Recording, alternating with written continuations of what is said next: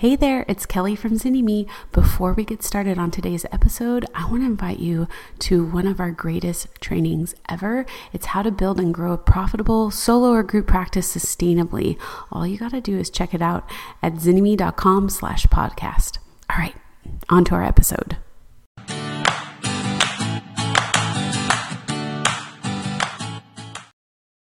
If I could, I would take this entire 5 minutes and I would just cry. There's no time for that, so I'll cry later. I would cry because it would express the depth of gratitude that I have for my experiences with Kelly and Miranda. And it would express the level of darkness that I was in when those voices came through the dark. And it was a year of being so disempowered, so demoralized by my grad school experience, where in the first week of classes, it was announced that by a reputable professor in a reputable school in Berkeley that the days of the fancy fee and the fancy office and the fancy individual psychotherapist path that you think you're on, those days are over. And that was to inspire us and to come into community mental health. And I've learned a lot since then, but I was young and I was, green, and it was a gut punch. And I hung in through that grad school experience. And then I went into internships where I was, the administrators that I worked with in my paid position, were not giving me proper supervision or care. And it was heavy burnout work. I love my clients, but it was not a setting that was in any way conducive to work-life balance. I had to leave that job after 16 months because I was burnt out, and I had to volunteer my last 6 months, my last of my 3,000 hours and my 5 years of service at that level previous to licensure.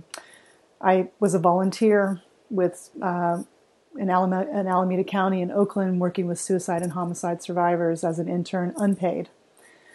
Really great clinical work and pretty good supervision, but I wasn't paid, and I came out of that experience and had to wait a year for the BBS, the California board, to give me permission to take my test because it was taking 12 months for them to turn paperwork around, thus not feeling cared for at all by the state of California.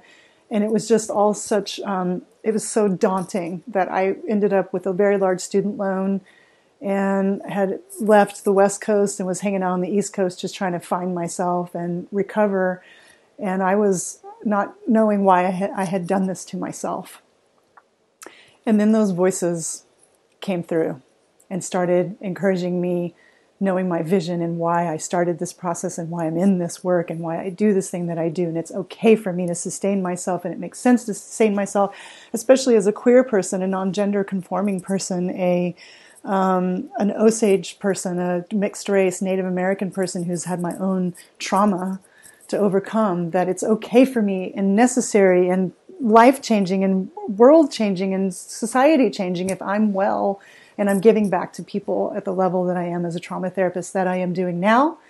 And I have a little bit more time here. I will tell you, I'm living in a home that's more beautiful than any home I've ever lived in as an adult. I am in a partnership that is a person who sees my capacity to work hard and have work-life balance, and is creating home stability for me and a good relationship for me. After being through a terrible divorce, the final week of my 3,000 hours and my 5 years, my marriage ended. I'll add that part in, was part of the darkness back there. Now I'm in a relationship where my partner sees me having work-life balance, and that's great. I had my first 5-figure month in March. Wow. Just wow, after being an unpaid volunteer. My clients are an amazing, great fit for me because I was encouraged by Zynnyme by boot camp, to be myself, my unique unicorn, awesome self. And I let that come through in my materials and my website, and people call me and they immediately trust me. They immediately want to work with me because of me expressing my truth of who I am. So much that I have to say, hey, you need to check me out first. Don't just trust me from my website. Like, you get to always give me feedback. I just became a researcher at the VA hospital. I'm going to work with MDMA-assisted psychotherapy for transgender people here in Portland, Oregon, where I'm living. I'm not on the East Coast anymore. I'm in Portland, in this beautiful place, in this beautiful neighborhood. And there's my timer, so I got to stop this. But the last thing I'll say is the reason I'm still here today is because I have more work to do. And I'll tell you why.